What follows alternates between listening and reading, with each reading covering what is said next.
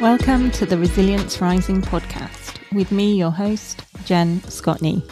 With the help of my guests, we will be getting curious about what resilience is, how we develop it, and the times we've used it. This podcast is here to explore all things resilience.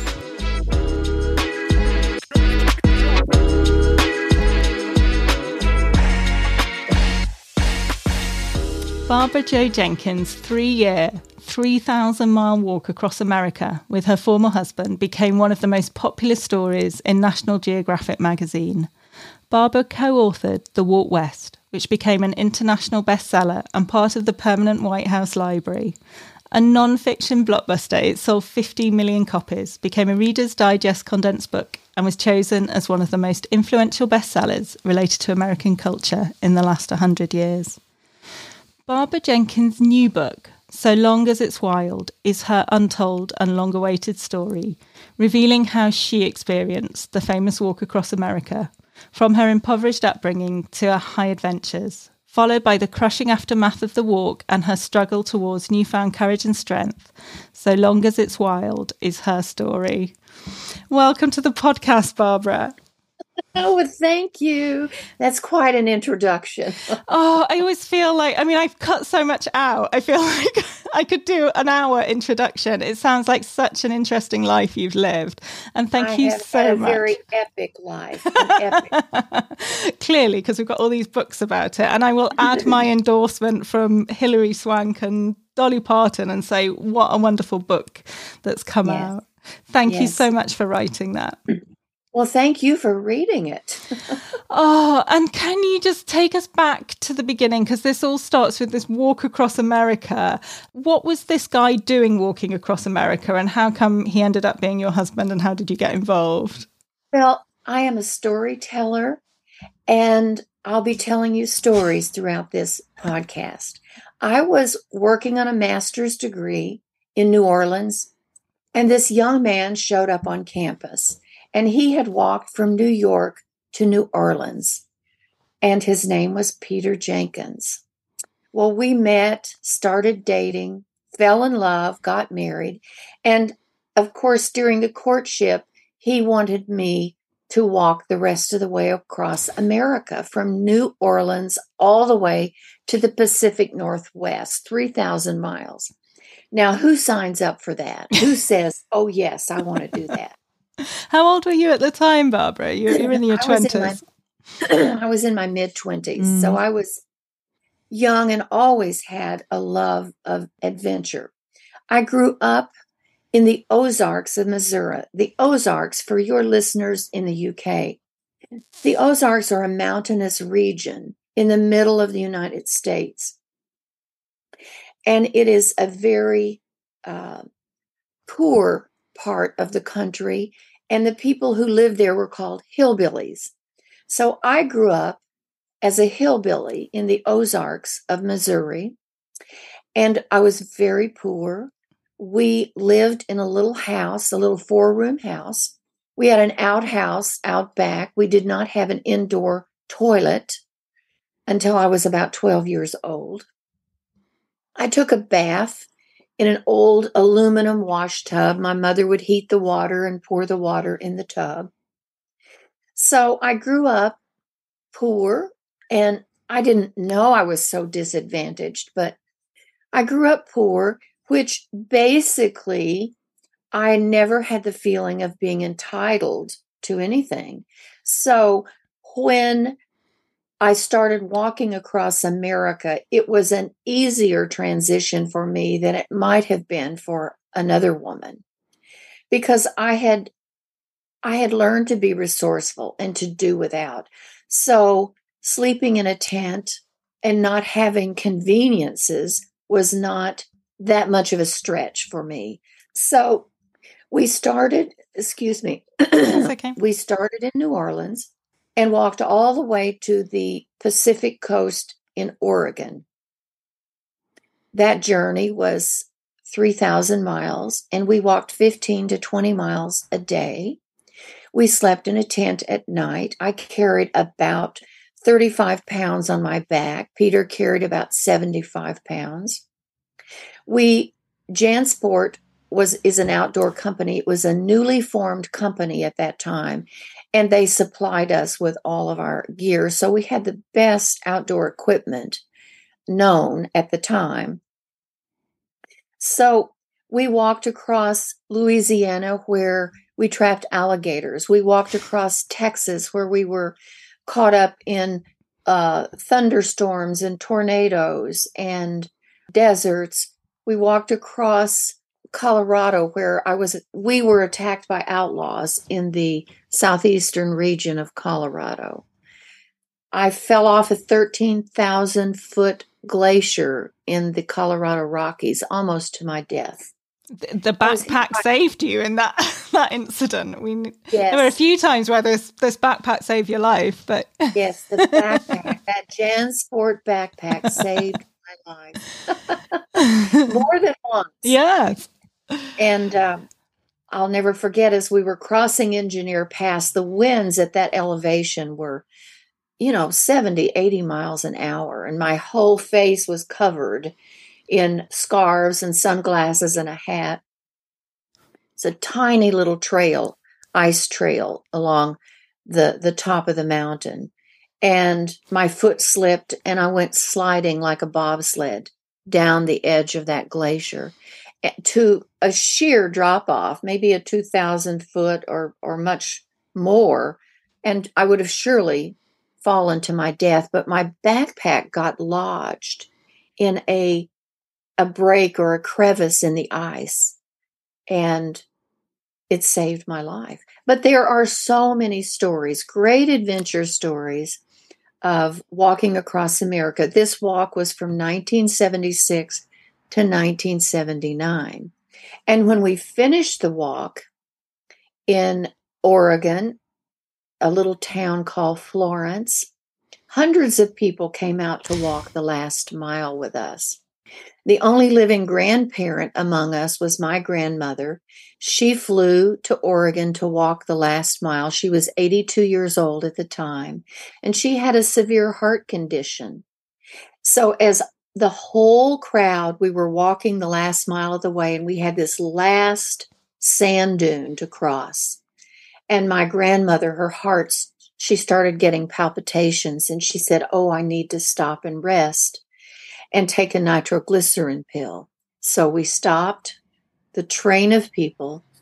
And then when Grandma felt like she could make it, now here we had walked 3,000 miles and this was our last mile. But in that moment, I couldn't help but think, we've come this far. A few more minutes for my grandmother will be okay. So she took her nitroglycerin pill and we walked up this sand dune and we crested the sand dune, and there was the mighty Pacific Ocean, the end of our journey. It was quite an exuberant and wonderful day and wonderful experience. But after the end of the walk, then starts another whole chapter of life. We were whisked away from living in tents and sleeping on the ground to being put up in the finest hotels in Washington, D.C., where we wrote our article for National Geographic magazine. They of course, paid for all that because we had no money. And to our great surprise and to our great joy, we were chosen to be on the cover of the August 1979 National Geographic magazine. Well, that magazine goes all over the world, and it opened the windows of the world and the windows of heaven for us. So fame and fortune and everything were now at our doorstep. And were you expecting this at all? Like, why were you doing this walk? I mean, it wasn't to break records or anything like that, was it? No, not at all. I did not want to go on this walk. and I'll tell you, I'd never been camping a day in my life. Okay, so you weren't an adventurer waiting for this to happen. I was an adventurer in spirit, because I love doing things, going places, learning things, but I was not a physical athlete like you are. I was, in fact, my mother always called me prissy because I'm very feminine and was very prissy. And as a child, she always said I could play in a mud puddle and I wouldn't get dirty. So I was not the mountain woman and outdoorsy woman.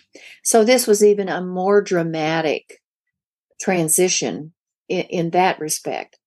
But I was working on a master's degree at a seminary. So I've always been a woman of faith. Well, I decided that if I didn't get some kind of a sign from heaven or from God, from somewhere, that I should marry Peter and go on this walk with him, then I was determined we'd just break up and he could finish his walk across America and we would meet. And if we still felt the same way, then we could go on. So I agreed to go with him one last time to a service. And there were thousands of people in this church. Of course, we got there late. And Peter, at that time, I mean, he was a young man, had nothing but the clothes on his back and his backpack. And his jeans were holey. His tennis shoes were holey. He had kind of long, stringy blonde hair. And there was no place for us to sit except on the front row. So we had to walk through all these hundreds and thousands of people. I was embarrassed to sit on the front row. We were so close to the podium that I could see the wrinkles on the preacher's face. Well, all of a sudden, they push out an old woman in a wheelchair. Her name was Mom Beale. Well, where I came from in the Ozarks, women were not preachers. But this old woman, she was 82 years old. They push her up to the microphone, and she has this most angelic, sweet, grandmotherly voice. And she says, I'm going to talk to you today about the story of Abraham and Isaac. And they sent a servant to look for a wife for Isaac. Well, okay, it all sounds interesting, but in my mind, I'm thinking, okay, this is it. I'm breaking up with Peter, and this is over. She says, and let me tell you the title of my sermon today. And everybody, back then there were no phones, no internet, and everybody carried Bibles to church. So you could hear the swoosh of the pages as she said, look up these verses about the story of Abraham and Isaac. And she said, the title of my sermon today is, Will You Go with This Man?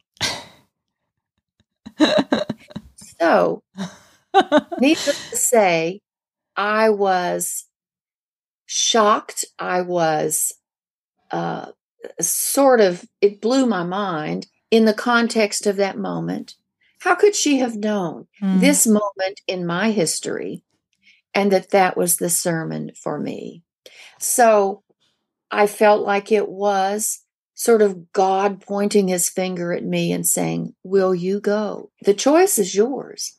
Will you go?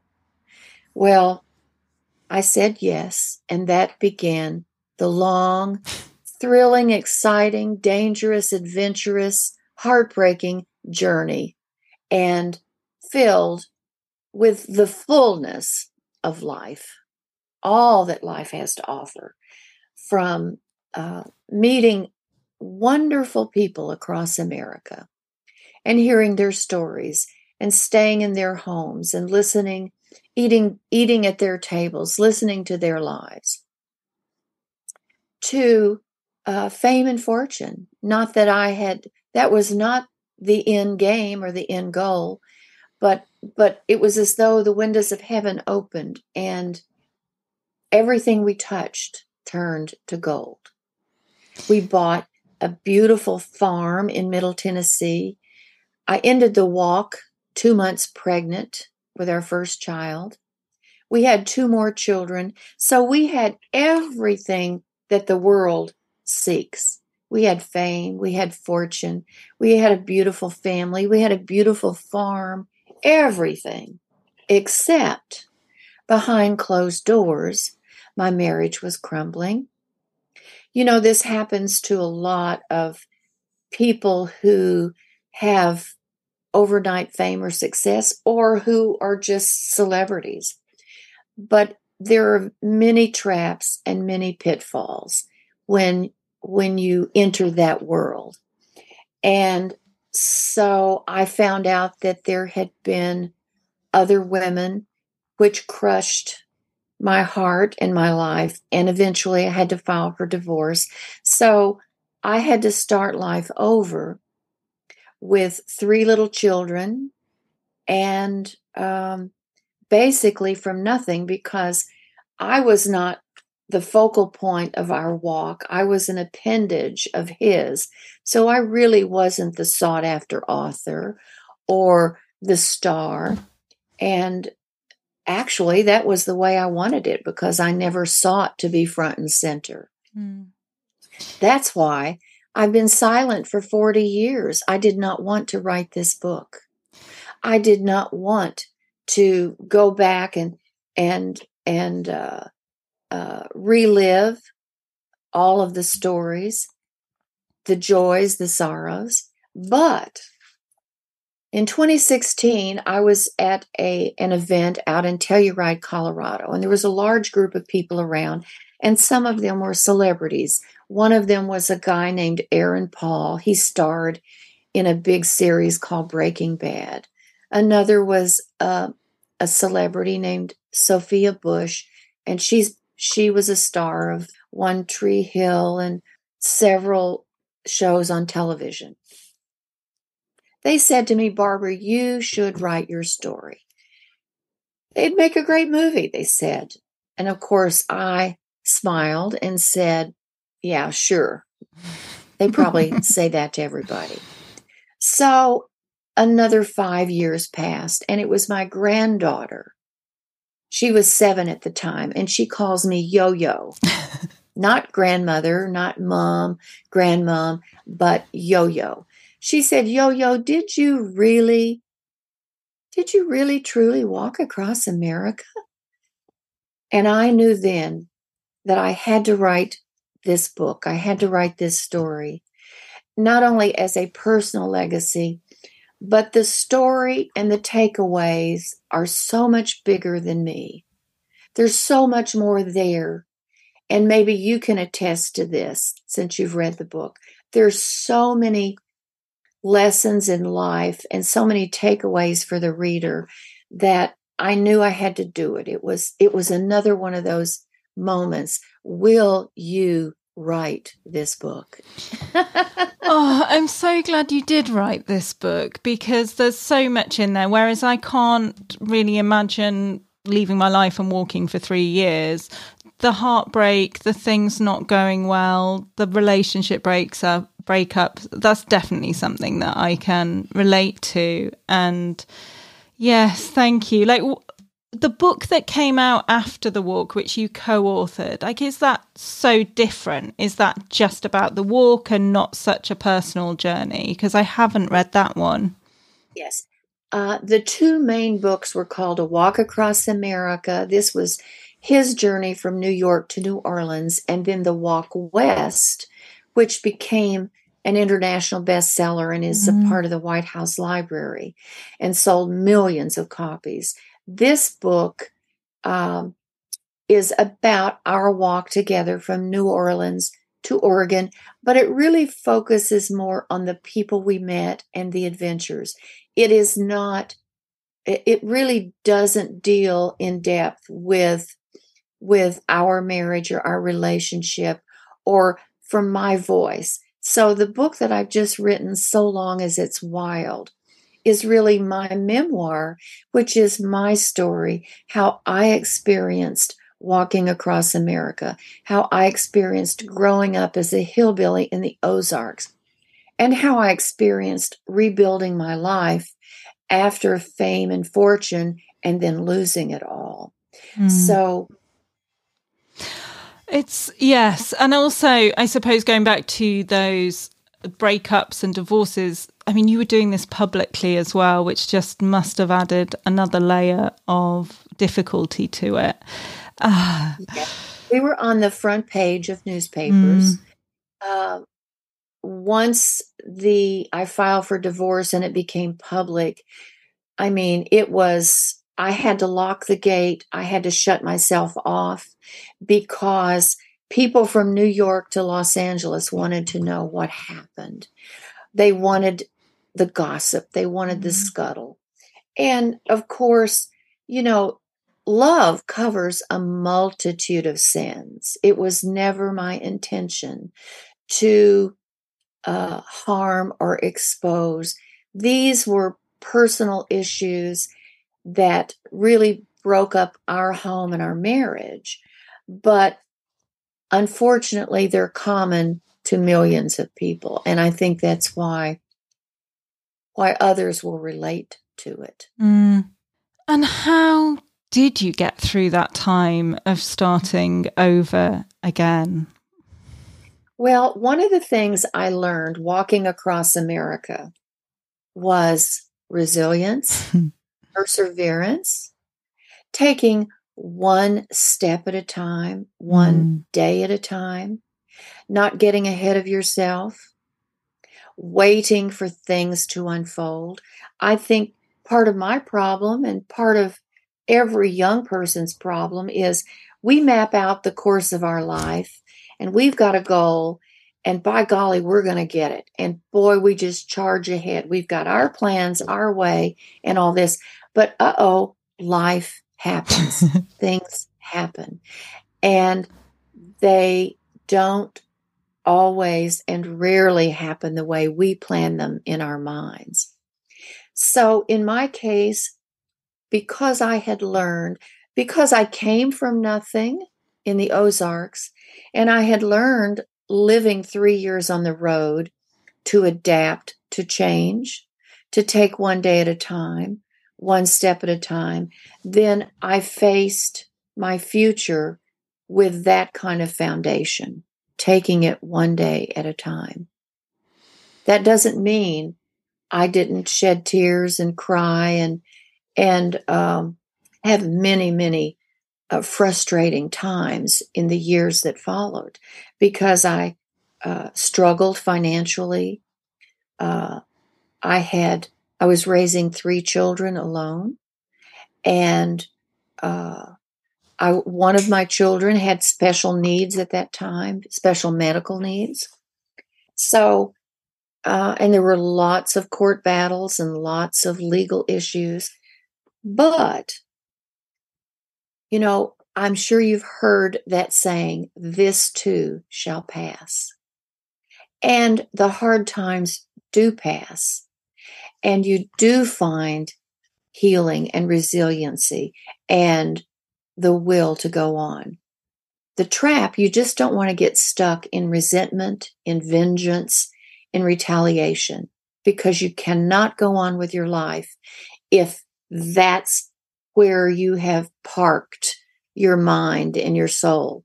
You've got to learn to forgive the injustices in life. Is there anyone who hasn't been treated unfairly? We all have. We've all been treated, we've been rejected, we've been treated unfairly. Things are unjust. That's just part of life. And when did you learn that lesson about forgiveness? Is this something more recent and through processing with the book, or is that something that you've had throughout your life? I think forgiveness, and forgiveness is such a special gift because it is human nature. If someone offends us, we want to retaliate. We want to hurt them back. And I think forgiveness is something that is contrary to human nature, and we have to learn it. And we learn it over and over and over. It's not a one-time shot. And there will be instances every day of your life where you may need to forgive some tiny offense. Maybe someone cut you off in traffic. Maybe someone was rude to you. Well, you do yourself a favor if you just let that go and just show them some mercy and say, well, they must be having a bad day today. But in the years following the crumbling of my marriage and rebuilding my life, there were many ups and downs, many, many trials, many times that I would shake my fist at heaven and say, this is unfair. I don't deserve this. What have I done wrong? Only to learn that when we go through those hard times, when there's no place else to turn, we have to get on our knees and turn to God, because we don't have the answers. I don't have the answers. I needed help. So I think that when we learn in this learning process to be resilient, part of that is having a teachable spirit, because you've got to learn a new way of living, a new way of forgiving, a new way of looking at life, and not just being filled with rage and hate and vengeance and retaliation, but it is a matter of one step at a time. And it might be a little forgiveness. But when you do a little forgiveness, maybe somebody slighted you, that builds on another and another. So it becomes easier and easier to forgive and to overlook and to go on. Your faith seemed a big part of your life, both when early in your life and when you were walking, and now it seems like it is. Has that been tested at any point, or is this something that's been quite constant and a big part of your resilience? I think a lot of people, when they have terrible things that happen to them in their life, they lose their faith or they become angry at God. Well, I have had mentors in my life, my grandparents being one of them. My granny traveled to Arkansas by a covered wagon.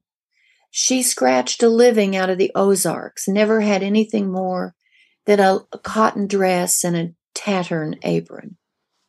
Just poor, hardworking farmers. But they were people of faith. They were close to the earth.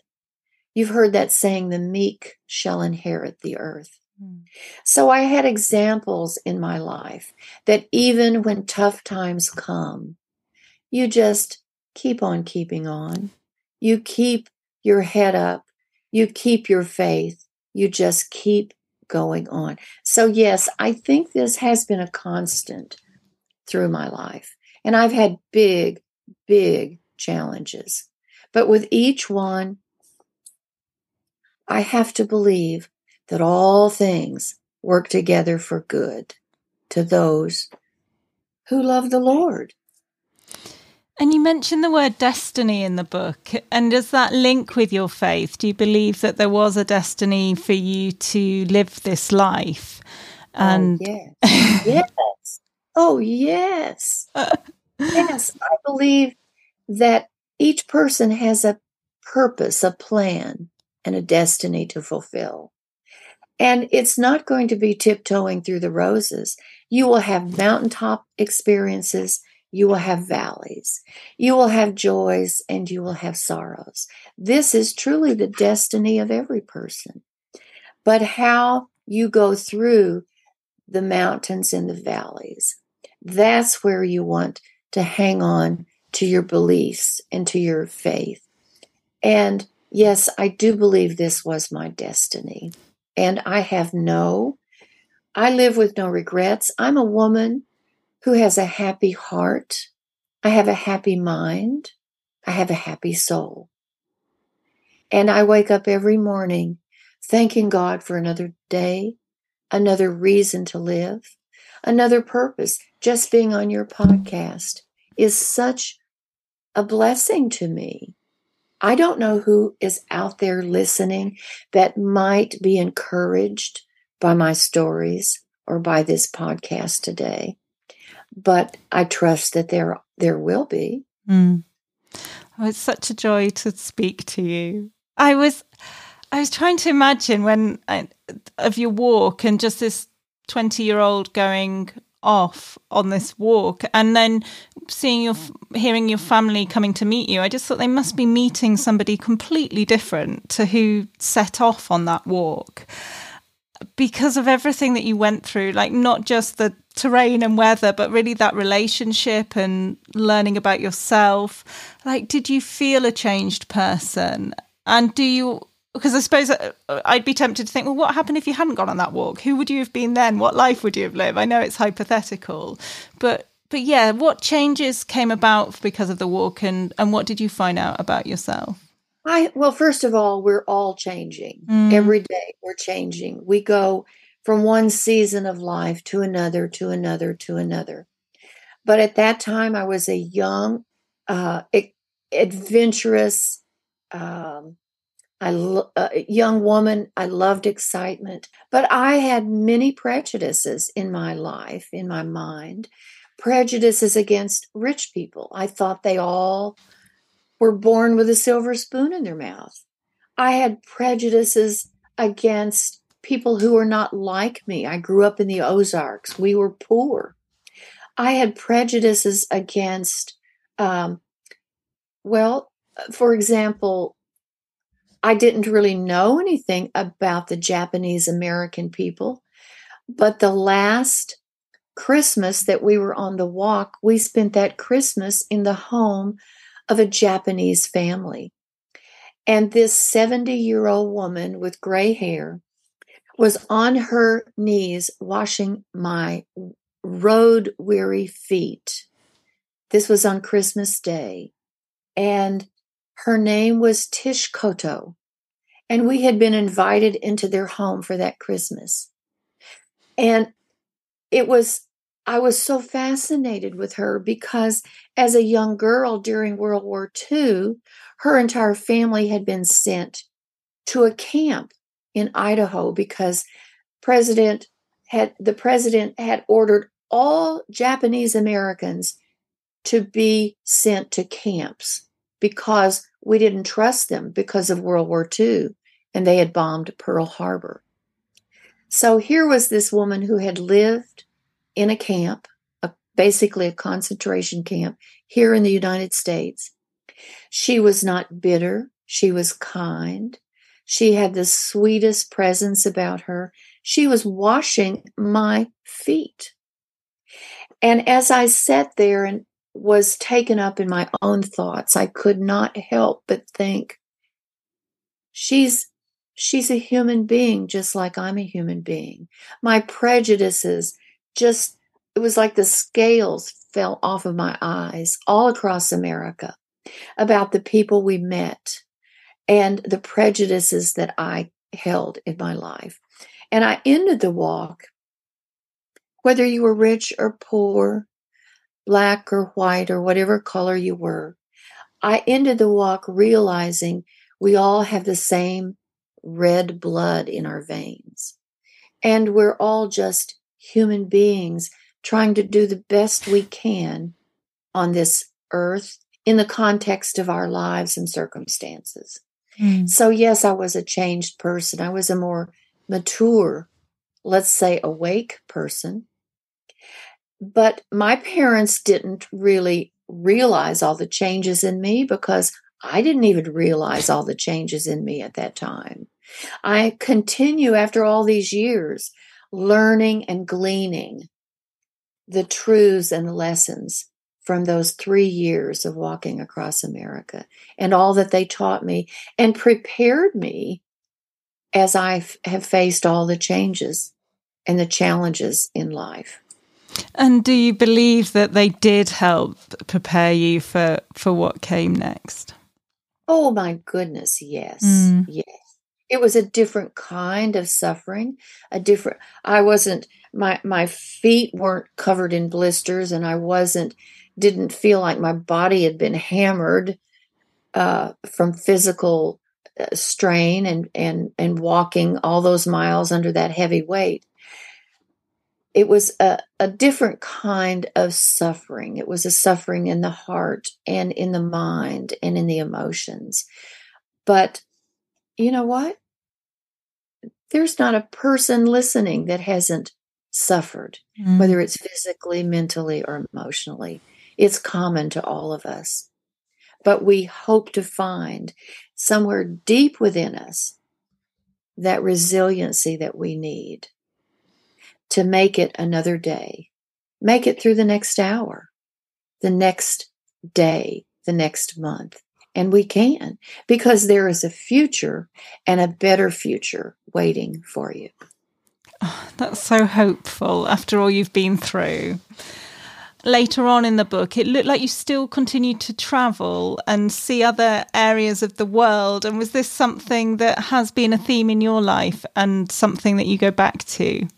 Yes, I think I'm just, I don't know if I'm a gypsy, but I'm definitely an adventurer and an explorer.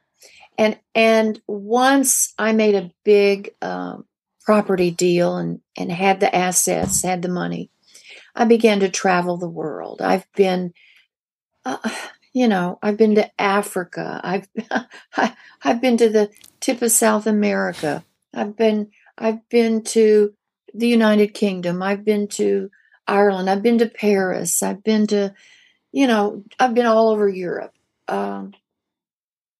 But the book ends, as you will remember. My oldest son caught this adventurous spirit, and he bicycled from Oregon, where his dad and I finished the walk, all the way to the tip of South America. He ended up writing a book which became a New York Times bestseller. It's called To Shake the Sleeping Self. So I had flown to the tip of South America to meet him when he finished his transcontinental bicycle trip. And so did Sophia and Bridget, two girls.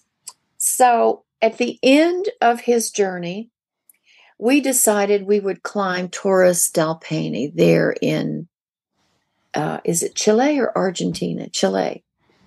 And so I didn't realize what I was getting myself into.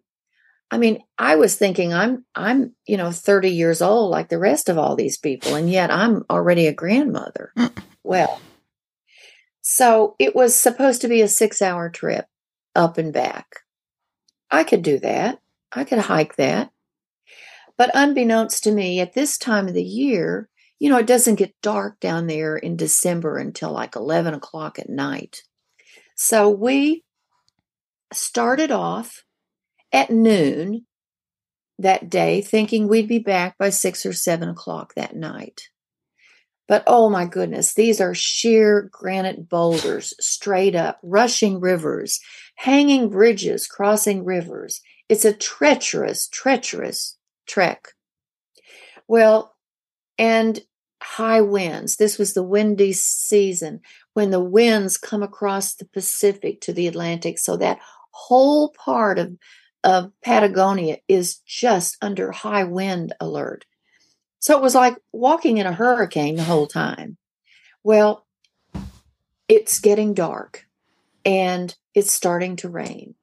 So I'm almost to the top, but at the very top, the grand finale was to see this emerald crystal green lake that was settled in the middle of these granite spears at the top of these mountains.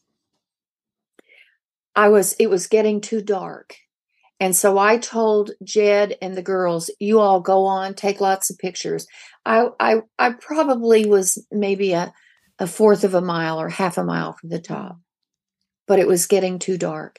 And we had to turn around and had 5 miles to walk back in the dark, coming down these sheer cliffs, narrow trails, high winds, sleet, rain.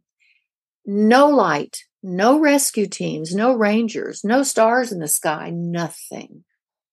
Well, the girls went on ahead. We told them, you all go on, we'll catch up. So we're about probably a mile from the lodge, and it is so cold, bitter cold, icy. It was sleet hammering my face. And here I'm thinking, this is the first time in my life I thought, I'm not going to make it. I may die out here. I cannot.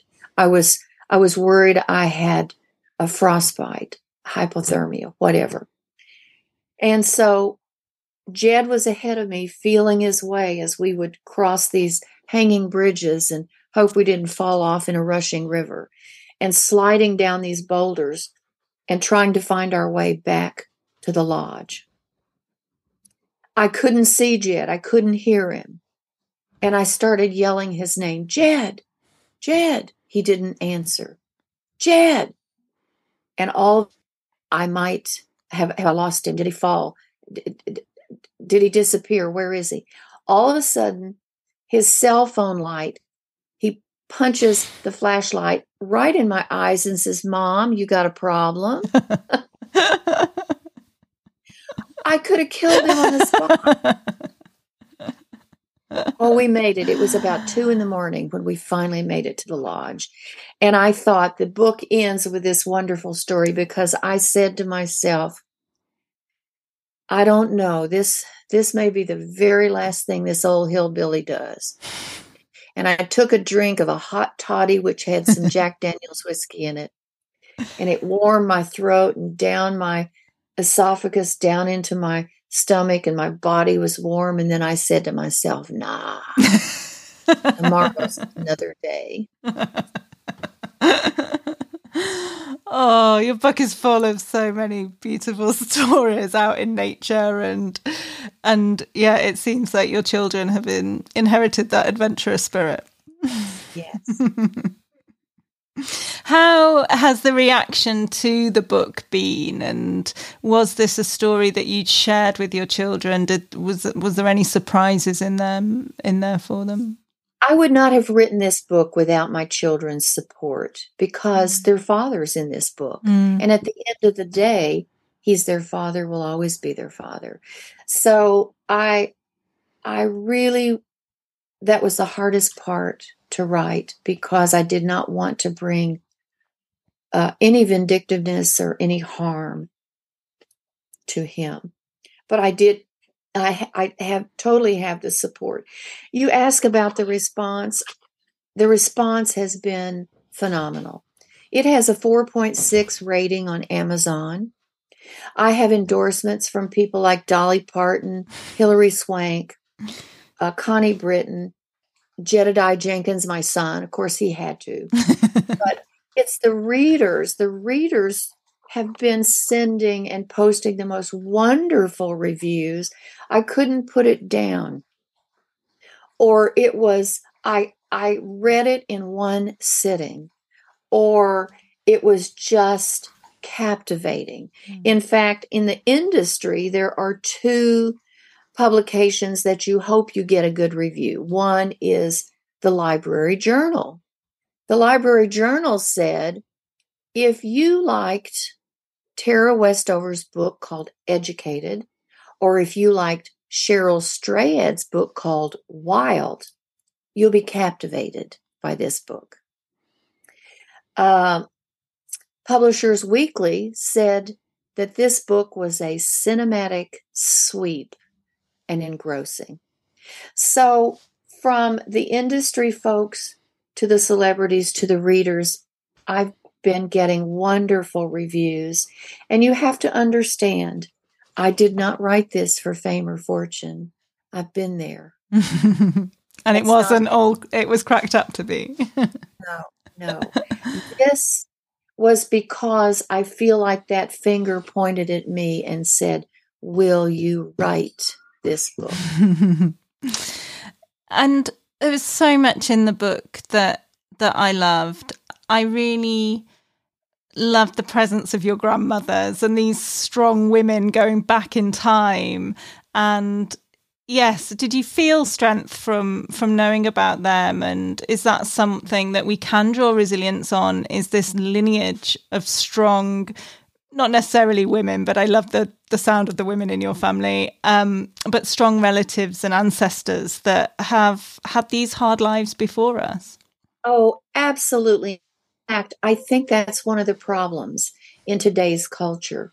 Young women don't have older women or mentors to show them how to be resilient, how to survive the hard times. Let me tell you one quick story in West Texas.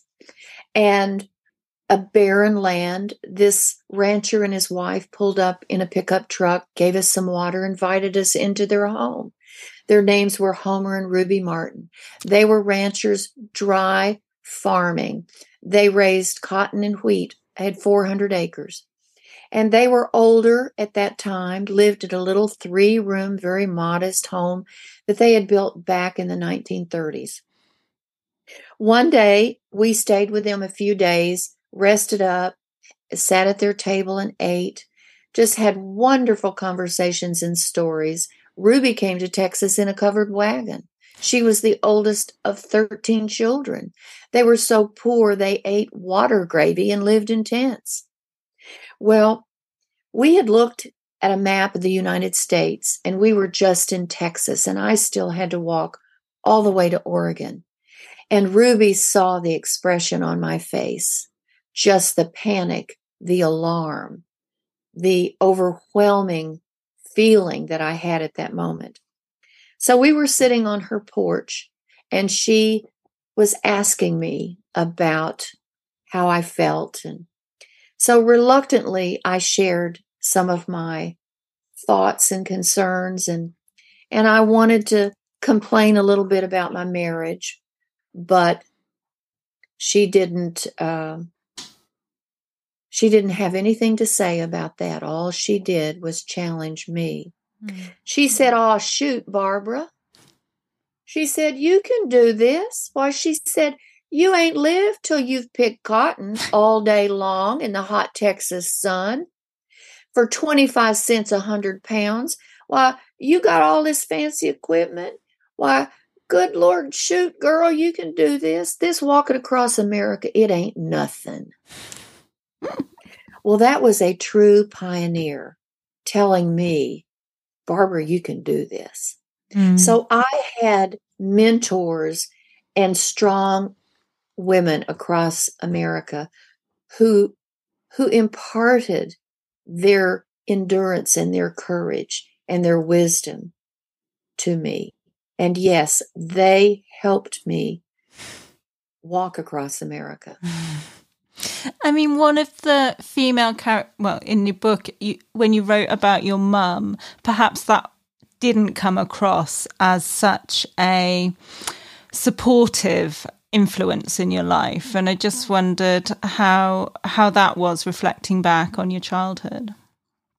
My mother was a redheaded, beautiful, temperamental, artistic, hothead spitfire. There was a spark and a charisma about her. But she was very temperamental, and she was the baby of 6 boys. So she grew up being catered to by her parents and her brothers. So when she had children, she had 3, my brother, myself, and my little sister. When she had 3 children, she was only 17 when she got married. And I think had her first child when she was 20 years old. I think in her mind, she was robbed of her youth because she had 3 kids to take care of. They had to work like dogs to survive in the Ozarks. My dad was a mechanic. My mother was a homemaker. We didn't have much, but mother was very creative, very temperamental, and very impatient. And she was very impatient with me. And as I look back on it, she was very critical of me and not what I would call supportive. but I'm not so sure it wasn't because she didn't love me. Mm. I do believe she loved me deeply. I think she was doing the best she could, but I think she saw in me a lot of things that she could not control or harness or maybe even guide because I was a big dreamer. She'd say, Barbara, get your head out of the clouds. I was always a dreamer. And I think in some ways I threatened her and she didn't know how to handle me other than to try to harness me and keep me under wraps. So that's in my mind, that's how I reconcile how she was as a mother. I think it goes back to what you were saying at the start about if we're all just humans doing our best, aren't we? Yes, yes. And she was doing her best. My mother only had an 8th grade education, and she was, stuck raising 3 kids with, she didn't have options or opportunities. All she really had was her art. And she was so artistic. She painted. She created things. What little we had was beautiful. And so, but she was a frustrated artist. There's so much of your story of the walk that you went on seemed to be in such a time and place that just doesn't exist anymore. This is before technology and before so much changed in the world. And it just feels like it's that slice of time that it just wouldn't be anywhere near the same if somebody did that journey again this time. No, because I can remember in order to stay in touch with my parents, we would write postcards and mail them when we would come into a little town, just so they'd have an idea where we were, and they would follow along with a map at home about where we were and where they thought we would be. We would call if we found a phone booth, or we happened to be in a little town and stayed in a motel so we could get a bath and sleep in a bed for a night. And so, yes, it was a totally different world then than it is now. I mean, I wouldn't do it today. The world, I think, is too, the culture is too different. People are too angry and they've lost their moorings. They've lost their roots. They've lost the sense, the value of life. How many murders do we watch a day on television or on the news? So people are keyed up and they're tense and they're very short fused. So I'm not sure that we would have found the reception or the grace or the invitation into people's lives that we found back in the 1970s. What do you think is the biggest lesson that it taught you about resilience? All your life experiences. I'm not just talking about the walk. I would say to learn to wait, and to find that sacred space where you can be alone and you can communicate with your Creator and wait for guidance, direction. Wait, because problems in life are not solved instantly. It's like untangling a web, and things take time. And if you get ahead of it, you can actually interfere with the solution. So I think resilience is not just this knee-jerk reaction to everything. It's learning to step back, take a deep breath, wait, and spend some time in your quiet place, in your sacred place, and just wait for that inner voice to give you some kind of direction. And that is so contrary to everything in the world, because every second of every day, it's hurry up, do this, do this, do this, do this. Instant gratification, instant response. So what I'm saying is contrary to everything, our natural bent in the world. But if you're asking me what I learned, that's what I learned. And actually, that was one of my favourite lines from the book that I wrote out, was that learning to take life one day at a time, or one step at a time. And I think you said to get into that natural rhythm. And I just thought that was something that was really beautiful when you wrote that. Yes, there is a rhythm, and it is getting into that rhythm. And I mean, I understand young mothers and young couples. You're working to survive. You're so busy. You've got children. You've got jobs. You've got careers. There's a million things coming at you. But you must make an appointment with yourself for this quiet time. And how do you spend your days now? What's happening? It sounds like you've done thousands of miles on a book tour, so you're not sitting. Yes, I just finished a 6,000-mile book trip. Not on foot. Not on foot, but we did pretty much cover the route from New Orleans out west, and stopped in towns, in cities along the way. And we had 14 author book events, and I so enjoyed meeting readers and being at those events. I just loved it. So how do I spend my time?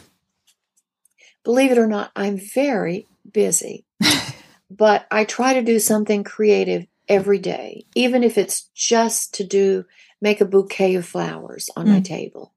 I try to do something that gives me joy in my heart.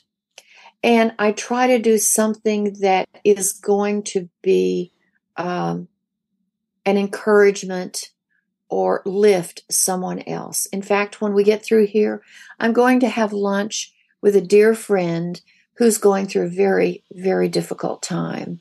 One of her nephew is in his last stages of cancer, and the family is really, it's a really tough time. So I'm going to lunch with her to just sit and listen and be her friend. Oh, I'm so sorry to hear that about your friend, but it did remind me of after your divorce and you had those women around you that seemed like they were some real special group. I think there were 12 women that you mentioned. Yes. And yes. It's so important, isn't it, that we do ask for support or lean into support. And I think when I started this podcast, resilience was very much a focus of this personal resilience, that we had to get it all done ourselves without asking for help. But I'm obviously now completely changed my mind on that. And actually part of resilience is being with others, asking for help and leaning in when we need the support. Some of my very challenging years as my children were growing up was raising 3 children, one with special needs, one was very rebellious, one was, very exceptional. And so anyway, I had all these diverse children to raise, and I knew I could not find the help I needed just running out there and finding another man. Just couldn't do it, It's too complicated. Blended families are difficult. So I started a group called 12 Women. And 12 Women is patterned after the 12 disciples. And I thought, they changed the whole world. So what if I got 12 women together? And we came together around faith and support, and we would have a topic to discuss. We would discuss it and share and be a support system for each other. Well, we did that in my home every week for 2 years. And It was fabulous. Then we met every month. Then we met every 6 months. So we're now going on. That was back in 1998. So that tells you we have lost 2 of our original members have passed away, but the rest of us are still in touch and still support each other. So having that support, but I will say that you have to back up just a step. You cannot have this support system if you're not willing to receive it. You must have a teachable spirit and be open to receiving the support and the help from others. And we all need it. We all need it. And, it's a proven fact. People who have good social systems, good relationships, friendships, live longer and they're healthier. So for your listeners out there, I would encourage you, make sure you've got good friends and a good support system around you. Yeah, and is that something that you had to learn? I'm just thinking of your background, like your upbringing. You seem to be so independent. And then going through the journey, the walk, and like you said, you almost living a different life to the public one and the one that other people were seeing. So I can imagine that becoming that you're very self-reliant and maybe opening up could have been quite hard for you to open up to people. Actually, no. I am an extrovert and I am very, I'm very transparent. I think you could probably see it. Now I'm discerning, and I try to be very be a critical thinker and discerning. So I'm not just loosey-goosey, but if I am in a safe place with people I trust, I'm very open. Oh, okay. Obviously speaking more from personal experience than what I picked up in your book. Oh, and what's this one bit of advice that you can give to people when they're really stuck in that horrible crisis situation of their whole life falling apart? We don't need to go and walk across America, do we, to find out who we are and change things? Like when you were... What can we offer people for those people that are starting again and having their whole world having to be rebuilt? Well, first of all, my world has fallen apart more than once. So I know I'm speaking from experience. But I would want them to know that, number one, they are not alone. They are not the first and only person to have their lives blow up, fall apart, and to be left in pieces. This is happening whether they can see it or not. This is happening all around them. Other people's lives have great challenges, and there are other people they may know whose lives are falling apart as well. What you don't want to do is have a knee-jerk reaction when your world is falling apart. You don't want to make instant decisions. You don't want to hurry up and try to put everything back together or fill the void with the wrong people or the wrong things. So again, I come back to what I said earlier. You need to wait, even though it's painful, and even though you may be bleeding. You want to catch your breath and wait. But help does come. There are people who will help you. There are people who care. You are not alone. That's the first thing I would say. And don't think that you're the only person on the planet that this has happened to. It hasn't. Thank you so much. It's been an absolute joy to speak to you, Barbara. And also thank you for your book, because it was so beautiful. And really, I read it in one sitting as well. So I couldn't put it down. By the way, it is also on Audible. It's an audiobook, and I read it. Oh, fantastic. I have had people tell me, Barbara, I read the book And it was wonderful. But she said, I am so caught up in hearing it. So I want your listeners to know that it's everywhere books are sold. It's on Amazon. It's on Audible, Kindle, and you can go to my website, BarbaraJoJenkins.com. And that's a good Southern name, Barbara Jo. Oh, it's fantastic. BarbaraJo, BarbaraJoJenkins.com. Or you can follow me on Instagram at Barbara Jenkins Writer. So, and that way you can kind of keep up with, what's going. By the way, just this past week, I've had 2 film and movie scouts contact me about. Wow. So who knows? We'll see. Who do you want to play you in the film, Barbara? No, I'm too old. No. You can pick any actress that you like. Oh, yes. No, I think Hilary Swank's going to try and get a role in it. No, I'm just, the book has been birthed. It's out there.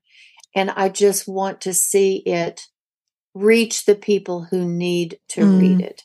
And I think everyone who will take the time to read it will be deeply moved and encouraged. Yeah. I think everybody will have a connection with it. It's about human relationships. It's about life. It's about something that we're all living, even if we're not out doing extraordinary things. It's about life, isn't it? Yes. Well, good luck with that. I'm very excited to hear that there might be film or TV or something happening in the future. I'm going to keep my fingers crossed. And it's just been such a privilege to talk to you. Oh, well, thank you. I would ask you and any of your listeners who get the book and read it, I'd love to hear from you. You can contact me on my website. And I would love it if you would go on Amazon or Goodreads and leave a review, because that helps the algorithm and helps other people to find it and to believe that it's really good. I can say it's good because I wrote it, but it doesn't matter. What matters is what you, the reader, think. Yeah. And I guess it could be quite interesting that we all take up what we need from it or what we want from it when it's such a personal story to you. But obviously when I was talking, I was like, oh, I like this bit and I took this bit, and it's different for everybody. That's why when I felt when I wrote it, why I felt I finally agreed to, because there are so many messages and it's bigger than me. Yeah. It's bigger than me. I'll put all those links in the show notes, and thank you so much for your time, Barbara. Thank you. I've so enjoyed this. I love your accent. I love your accent. I don't have one. I don't either.